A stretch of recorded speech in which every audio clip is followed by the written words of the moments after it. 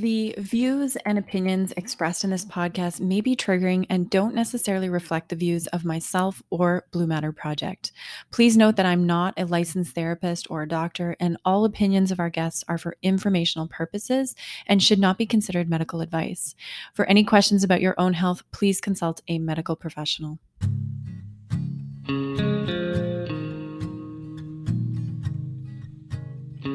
Hi, everyone. Welcome back to the Mindful Matters podcast. My name is Elaine Clark. Thank you so much for tuning in this week. You know that I love sitting down with people who are adding meaning and purpose into the world and who have an incredible presence. And my guest today is one of those people.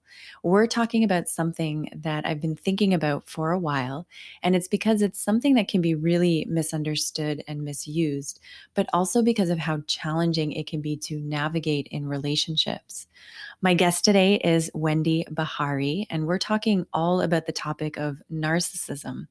Wendy is the author of an international best-selling book called Disarming the Narcissist: Surviving and Thriving with the Self-Absorbed.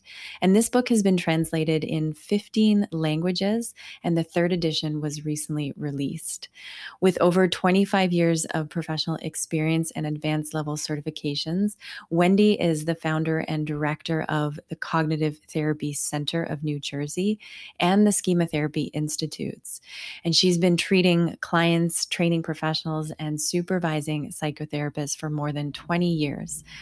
Wendy Bahari, thank you for being here. I'm thrilled to have you on the show. Well, thank you, Elaine. It's my pleasure to be here with you. Thanks for asking me. You are the author of the international best-selling book, Disarming the Narcissist. And this book is really well done for anyone who has been in a relationship with or is currently in a relationship with a narcissist. I think this book is honestly such a gem. It's been translated in 15 languages, and you now have the third edition coming out. And it's a very practical, step-by-step communication guide. So before we dive into the topic today of narcissism, I'm so curious, what was the inspiration behind this book, and why did you feel so compelled to share this understanding and these tools? Well, first of all, thank you for mentioning the book. I appreciate that. And, I wrote the first edition of this book some time ago when there were very few resources for the general reader on the topic of narcissism. It was still a word that essentially was limited to the lexicon of professionals. And so, now it's practically, a word that bounces off of everyone's kitchen table every day of the week. It's become much more popularized due to celebrities, politics, sports figures, you name it, etc. And a lot of good reading material to highlight. There's also a lot of myths around what it is, what it isn't, and what we can do about it.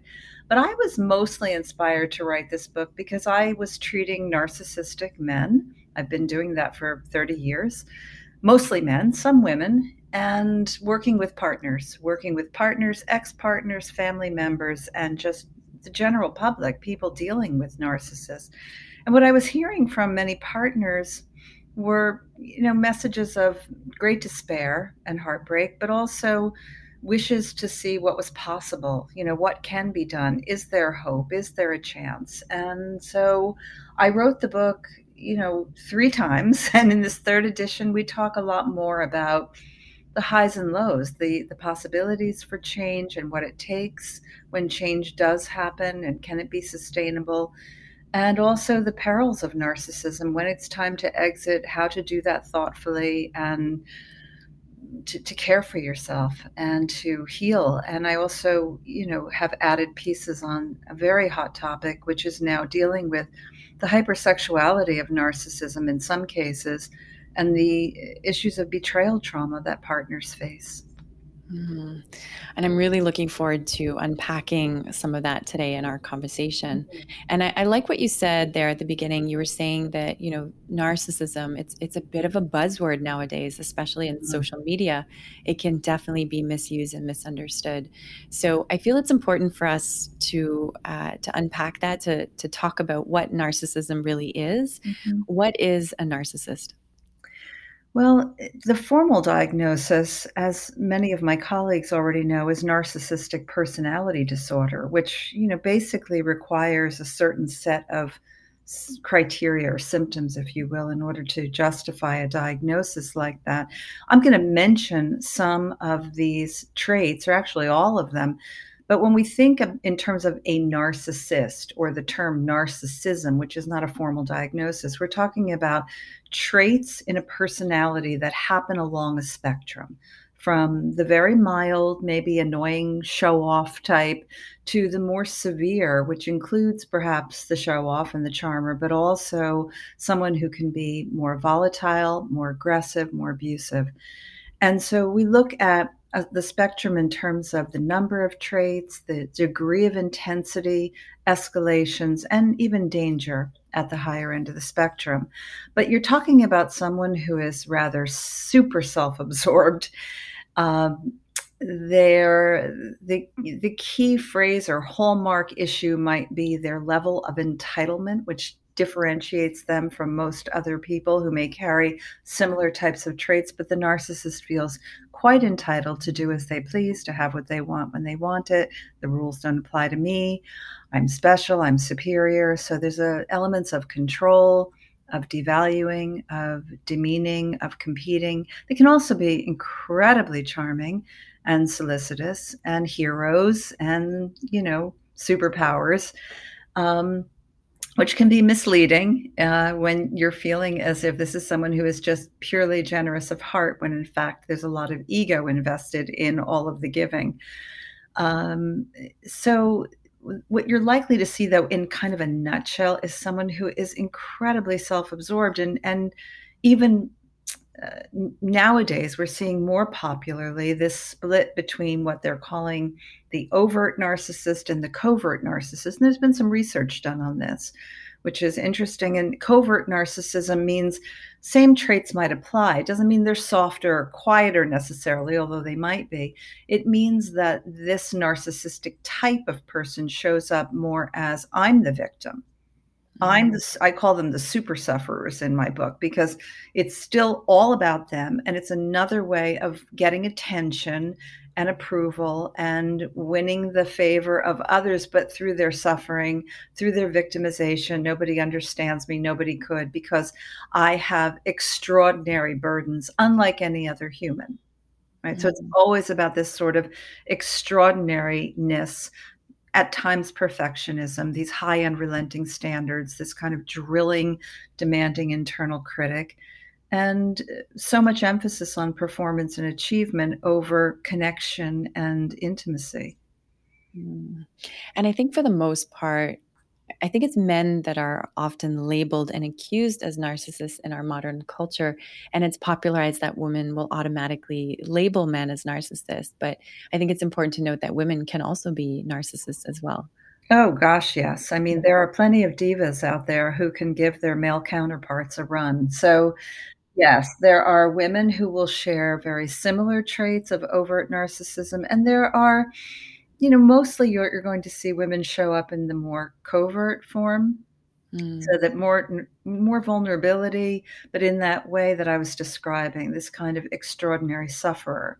I'm not poking fun when I say that. I'm saying that with, great compassion for what I know is a deep amount of impairment and wounding that has happened in their early life. But yeah, it's coming from both sides. I guess I forgot to mention that two other pretty outstanding features that we also read about in popular press and hear about often on social media is the lack of empathy, the lack of remorse, the lack of accountability.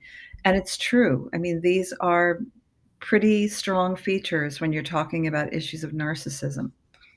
Empathy is something I want to talk about in depth today, because there's I think it takes a tremendous amount of empathy to understand a narcissist. And empathy is not sympathy. We're not making excuses for narcissists. We're not feeling sorry for them, Right. but we're just acknowledging that at one point this person was young and influenced by their environment, and they are this way as a means of coping in the world. And I think that takes a lot of empathy. And yeah, you said it beautifully, and that's true. I mean, I think that anyone who knows me, knows my work, knows that I'm a bit of an empathy junkie. I do think that empathy is the golden nugget or the golden ticket. And I do, when I say that, what I mean is that the more we understand, because empathy is about understanding, as you just said, Elaine, it's not feeling sorry for them. It's not sympathy. It's not compassion, even. It's understanding in that deep internal skin felt way where you're seeing the story of someone who is wounded, who is impaired, who has developed or constructed these narcissistic coping modes as a way of living in the universe. And they do it well. And we all have modes for coping, but these are the narcissistic modes. Again, it's not an excuse for them. You take the environment, you take their temperament or biological makeup, you combine that, and you get a person who, for a number of different reasons, will develop these particular coping styles. And in some ways, it serves them well, particularly professionally. In other ways, it is it's the abyss of their relationships because they don't know how to be in interpersonal relationships in an intimate, emotional, vulnerable way very successfully or effectively, which is what often drives them to treatment, not voluntarily, but drives them to treatment because someone has told them to come to treatment. But I think empathy is what can liberate us. The more we know, right, the more we get it, the more we see it, the more we understand it, the less we are personalizing it, owning it, blaming ourselves, which is what happens over time. Narcissists, this term gaslighting that's out there. Narcissists will try to twist your reality, try to distort the truth, all about trying to, keep themselves sort of free from that toxic shame that lives at the core of their underworld experiences. And so they will put that on you. And over time, many people will, begin to question and doubt themselves and own it. So the more you can understand this profile, the better the chances of emancipating yourself from all of that, extra weary energy that goes into trying to figure yourself out or figuring out how to perfect yourself in the spirit of staying connected to a narcissist. Right. I can really see the importance of educating ourselves to understand what we're dealing with. And I think empathy is being able to say, I feel you. I get why you're acting this way, but this is not my responsibility. Yes. And you just gave a perfect example of what we call in schema therapy, which is the model that informs my work, of what we call empathic confrontation. So for my colleagues who are listening, they may be familiar with this strategy as well, that empathic confrontation, especially with someone who has narcissistic issues, will draw their attention a little bit closer. You might mitigate some of that competitiveness, that defensiveness, that bully and attack that can show up in the treatment room simply by saying, look, I know it's not your fault. I know you didn't do this on purpose, right? I'm not saying that. You learned this because of XYZ. But here's the confrontation. It is your responsibility to make the difference, to change it if you want to. Or it is hurtful when you say things. Or it's not an apology when you state it that way. Yeah. I really like that. That's great. And I think many of us can come up with an image of what a narcissist looks like. But I do believe that it takes being in relationship with one to really develop a deep understanding of it and the complexities of it and, the internal conflicts that arise in the relational dynamic. So I want to spend some time talking about what it's like being in relationship with a narcissist. It is so incredibly complicated. And I think that there's a word that I've heard several times from clients who are in relationships with narcissists, or they were. And I think it captures it. It captures the sort of the essence of that feeling. And that's called erased. I feel erased. Right. I feel as if I am basically acting as a prop, i.e. a mirror, a reflector, a supplicant of some type, but I am the one who is basically there to provide the supply that the ego needs in the narcissist, to be agreeable, to be the audience, to be the one who provides the adulation, who does not create conflict, does not disagree, does not share differential opinions. So I feel erased, because basically you can't have an authentic identity with a narcissist unless, in fact, you're lucky enough that all points agree. That's powerful. Yeah. On your website, disarmingthenarcissist.com, and in the book, you have some information about typical traits a narcissist will display. Let's unpack some of those traits. Tell us a little bit more about some of the signs to look out for that can help identify if we're in relationship with a narcissist. Well, I'll go back to one of the key ones, which is this sense of entitlement. And I think I say that because, when you're dealing with problems in a relationship, you can reach points where someone who has had a transgression, there's an infidelity or there's a betrayal of some type, some violation. The partner who has perpetrated that, who has offended the other, if they're not narcissistic, it's a little bit easier to get to a place of remorse and ownership and accountability, so that there may be just a more accelerated chance for the couple to begin to reestablish some sense of trust, or at least to come to some conclusions if they are deciding that they want to that they can't make it, they're separating, and they want to sort of excavate and figure out what went wrong and how they arrived at this place. But when you have a narcissist in any of these situations, whether it's being critical, raising their voice, shutting down and disconnecting, violating a trust, betraying, what you're coming up against most of the time is a sense of entitlement. I'm entitled to do that because I'm special, because I work hard, because I work harder than anybody else, because you don't take care of yourself, because you don't attend to me well, because you drive me crazy, because you're misunderstanding, you didn't hear it right. So there's this kind of movement from denial to dismissal to demeaning, devaluing language. You sort of watch this flow. So entitlement is really a chief issue in relationships that add to the complexity when it comes to trying to bring about change, trying to restore trust, trying to cultivate an environment where the individual who has been violated can feel safe again. Other things like control and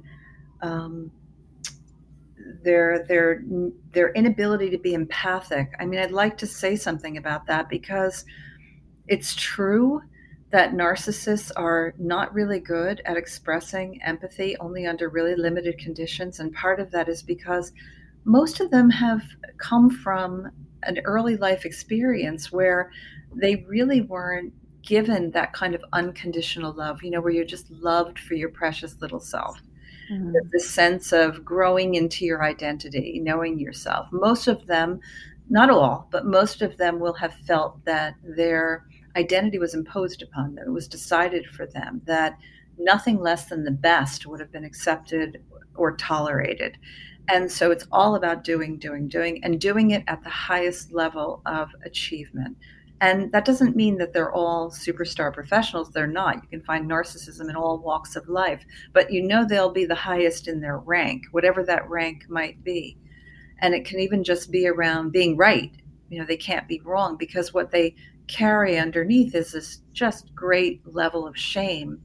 And yes, indeed, a sense of defectiveness. Hard to believe, these masters of the universe, these larger than life people filled with bluster, that underneath is this insecure, feeling defective kind of soul. But it's true. So there's an incapacity to say, Elaine, I know it must have felt really terrible when I raised my voice. Well, they can't do that, because what gets in the way, what stands in the way, is this sense of being the bad guy. Right. I can't tolerate being the bad guy, so it's going to have to land on you. Right. They can't tolerate the accountability, so they go right into the denial, Exactly. the defending, the blaming, the devaluing, all of that. Yeah. And there's this very sort of fragile person on the inside, someone who's sensitive, impulsive, without good guidelines to deal with discomfort. And it's really interesting, actually, when we pause to actually reflect on what's really happening. I think one of the hardest parts about being in relationship with a narcissist is that you get swept up and taken away by these behaviors, and then like you were saying, feeling erased. I think that's I've never heard that before, but that's really interesting.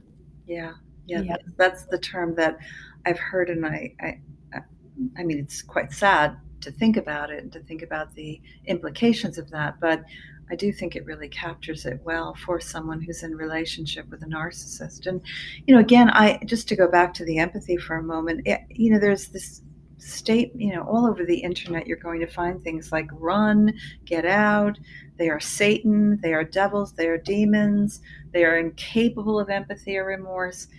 And I mean, this is just really, it's hard to see, being someone who has treated narcissistic individuals for many, many years, and even those, many of them at the very severe end of the spectrum. And no, they don't all get better. And sadly, most of them will not see it through because things will change, the leverage will drop.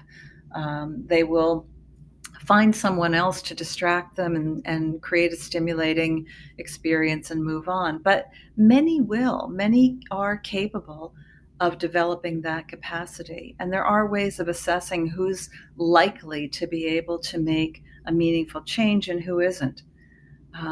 We've had enough time of sort of watching and doing this to make some fairly reasonable predictions about that.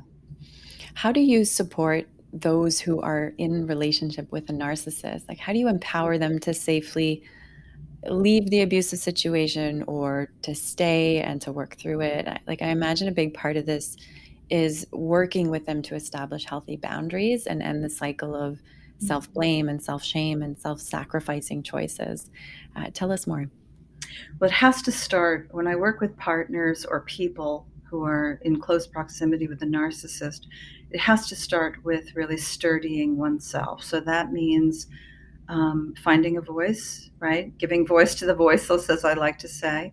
So breaking that silence, becoming a good self-advocate, dispensing with all the exhausting anger, because for so many people who are listening to this, they will know that the only times they feel strong, really strong, is when they're angry. Right. And anger can be this kind of false sense of strength, and yeah, it does feel good when you can be like, this is not fair, and it's not right, and it's not just, and we feel strong in those moments. But it's exhausting to continue to have to hold up that much energy being angry. We don't need to be angry. We just need to be certain. We need to know our rights. We need to know the limits. We need to understand this individual who is wounded, who's constructed these ways of coping that are unacceptable, intolerable, but that it's their stuff. This is not about me. This is about the narcissist and the effect on me. And it's a lot of teaching them what I call how to change the choreography. We have to stop the dance. You have to stop engaging the dance. It's learning how to, once there's a sturdiness, how to craft new language that allows one to speak in a way to the narcissist in simple language that can just be, I'm not doing this. I'm not doing this. I know this is not where we usually go. We end up in the tirade and we're back and forth and it gets ugly and we go to the dark side, but I'm not going to the dark side. So I'm going to step away now in the spirit of protecting any possibility of healing this relationship if they're still in it.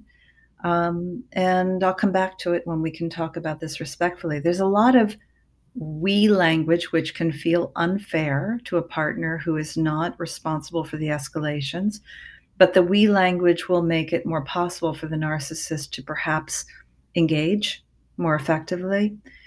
And at the very least, because this isn't about changing the narcissist in your life, you can't do that. That requires professional help. You might have some influence over what path they take, but you're not going to change that personality all by yourself. What you can change is your own position in that relationship. You can change the way you hold yourself. You can change that understanding or misunderstanding of your own rights and needs. And I like to say, whether you stay or you go, I'll stand by you, but I am going to be really honest, coming from my own perhaps bias, but I'm going to be honest if I feel like the choice you're making is coming out of a default fear of, say, abandonment, or I'm not worthy, or who's going to want me, or I'll be alone for the rest of my life. No one will ever care for me. If it's coming from some, what we say, schema-driven place, something old within yourself, that's kind of sad to me, right? And I want it to be sad to the person I'm working with. I want them to really arrive at a place where they're standing on a sturdy platform and they're looking at their life and their relationship and saying either I choose you or I don't choose you, or I choose you under these conditions. Get help, right? You don't get help, I can't choose you. But that it's really a choice and it's not a default state. When Right. you asked about, writing this book and what inspired me, there's a lot of people out there, particularly women, who are doing their best to try to protect their children. And they happen to be living with a narcissist who happens to be the father of those children. And it's not so easy to just get up and leave. When Mhm. you have someone who, doesn't believe in seatbelts or might drink and drive because, they're stronger and better and more resilient than everybody else. They're breaking rules. They're not attending to their children's safety and welfare. Not true of all narcissistic fathers, but true of many. And so we have to be careful not to judge someone who chooses to stay. Sometimes it's out of, trying to protect one's children or protect oneself or protect one's financial security for a period of time. Yeah. And I think that really speaks to the complexity here. Yes. Yeah. Wendy, you have co-authored several chapters and articles on schema therapy and cognitive therapy. I'm really interested in schema therapy and how we can become under certain conditions when our life themes have become triggered. Let's unpack this for the listener. This is really interesting to me. Yeah, schema therapy is a model that was founded by Dr. Jeffrey Young in New York City, and he was actually the one of the lead researchers in Dr. Aaron Beck's work on cognitive therapy for depression. And what Jeff Young began to discover was that CBT, cognitive behavioral therapy, which is a beautiful science-informed, evidence-based model, that it wasn't stretching far enough back then in the 80s, early 90s to reach towards these very complex personality types and resolve some of those deeper issues. And so he started looking at deeply entrenched core schemas, if you will, the term meaning a life theme, more than a belief, more than emotion, more than a behavior, but all three pretty much woven together along with one's biological temperament. So schemas, we have 18 early maladaptive schemas. All humans typically have some schemas in their background based on early experiences and unmet emotional needs. And when they get triggered, smells like, sounds like, looks like, tastes like, there's so many moments in our lives where we are picking up something. We're picking up something through a filter. It can even be just a time of the year. But more specifically, you're in the throes of a relationship or in the company of someone who is devaluing and critical. And if you know something about this from your early life and you've been taught to believe that, you really don't have any worth or value, you're not very lovable. Well, this just sounds like the chorus that is quite familiar. So we would call this an activating condition, one that brings that old life experience and that schema, that belief that lives inside with strong emotional intensity right to the foreground. Mm. So it's all about, what did we learn in our once upon a time? What did we learn about how the world works, about who we are in the world, about how we can relate to others? What did we learn? How did that get laid down, both the positives and the maladaptive negatives that we find in schemas? They are truths in that they happened once upon a time, but they're not truths in that they represent what's real about who we are or how the world works. And, what I'll often say to my narcissistic clients is, yeah, it's true. Your father said, if you're not the best, then you're a loser. I know he said those words. That's real. We can't change the fact that that happened, but we can reorganize the way it has been laid down in your memory to inform your world. You're still constantly in a battle to try to prove your father wrong, when in fact, he was always wrong, even though he said it. right? But the schema is so powerful that it continues to live within you. And under, conditions where there might be the feeling of a rival or a competitor, you're so activated, you go right into this over-controlling, overcompensating way of coping. How do you support someone who, I'm just so curious, like what kind of step-by-step process would you do when you're working with somebody in this sort of schema therapy? Well, since I work primarily with this population and their partners and family members, although it's not really different with other emotional issues in the treatment room when we're doing schema therapy. I mean, it starts with assessment and it moves into treatment, although I'll say this, schema therapy, one of the most outstanding features of this model is that it has, I think, the most comprehensive, robust conceptual framework of almost any model I've ever seen, and in that there is a very deep, investigative, thorough evaluation and look at one's early life experience. We are connecting the dots from the minute someone sits down. We are watching for patterns. So within 15 minutes, I might be looking at a client across the room and saying, you have this part of you. And this is the modes, right? You have this part of you. It's not all of you, but there's a part of you that it seems to me that whenever I use the word emotion, you interrupt me, you sort of shift gears. I don't know if that's something that's uncomfortable for you or something else is happening, but it's like a part of you that continues to interrupt me whenever I seem to talk about emotions. Is there something about that have you noticed it too? So we're immediately identifying patterns and reactions and shifts as they're occurring. And we're building that into an understanding of, where did you learn that? Who taught that to you? What might have been your earliest experience of that?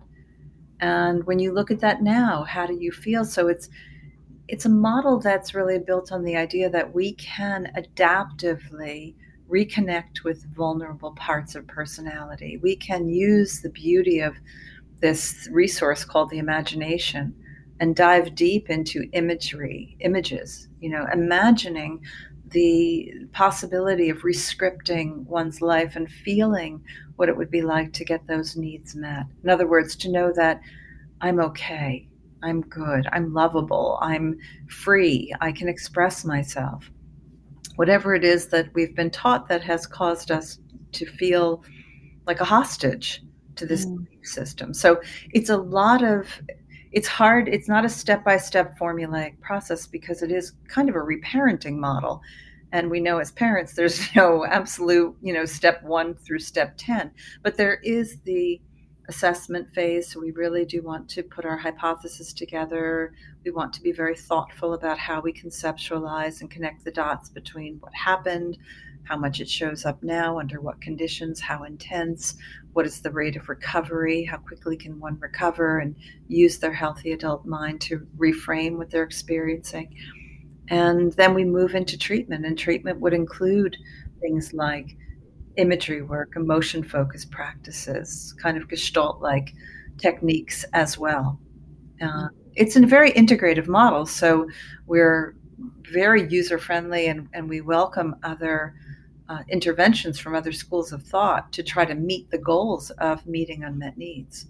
Yeah, this gets me really excited, and this conversation in general is just something I think is so important to educate people that there's a way to heal and there's a way to be supported, through these integrative modalities. And coming back to the point where you were talking about learning how to see ourselves as lovable, I think that's such an important part of healing from narcissistic abuse. When we know we're lovable, we don't need to work so hard to prove anything or to work so hard to get someone to love us back. Exactly. Yeah. And it's the language of the therapy is so much about, offering the kind of connection and the kind of realness. I mean, you'll never find a good schema therapist who is using kind of technical jargon. A good schema therapist positions themselves pretty immediately into a space of curiosity, knowing, empathy, and then making links, link after link.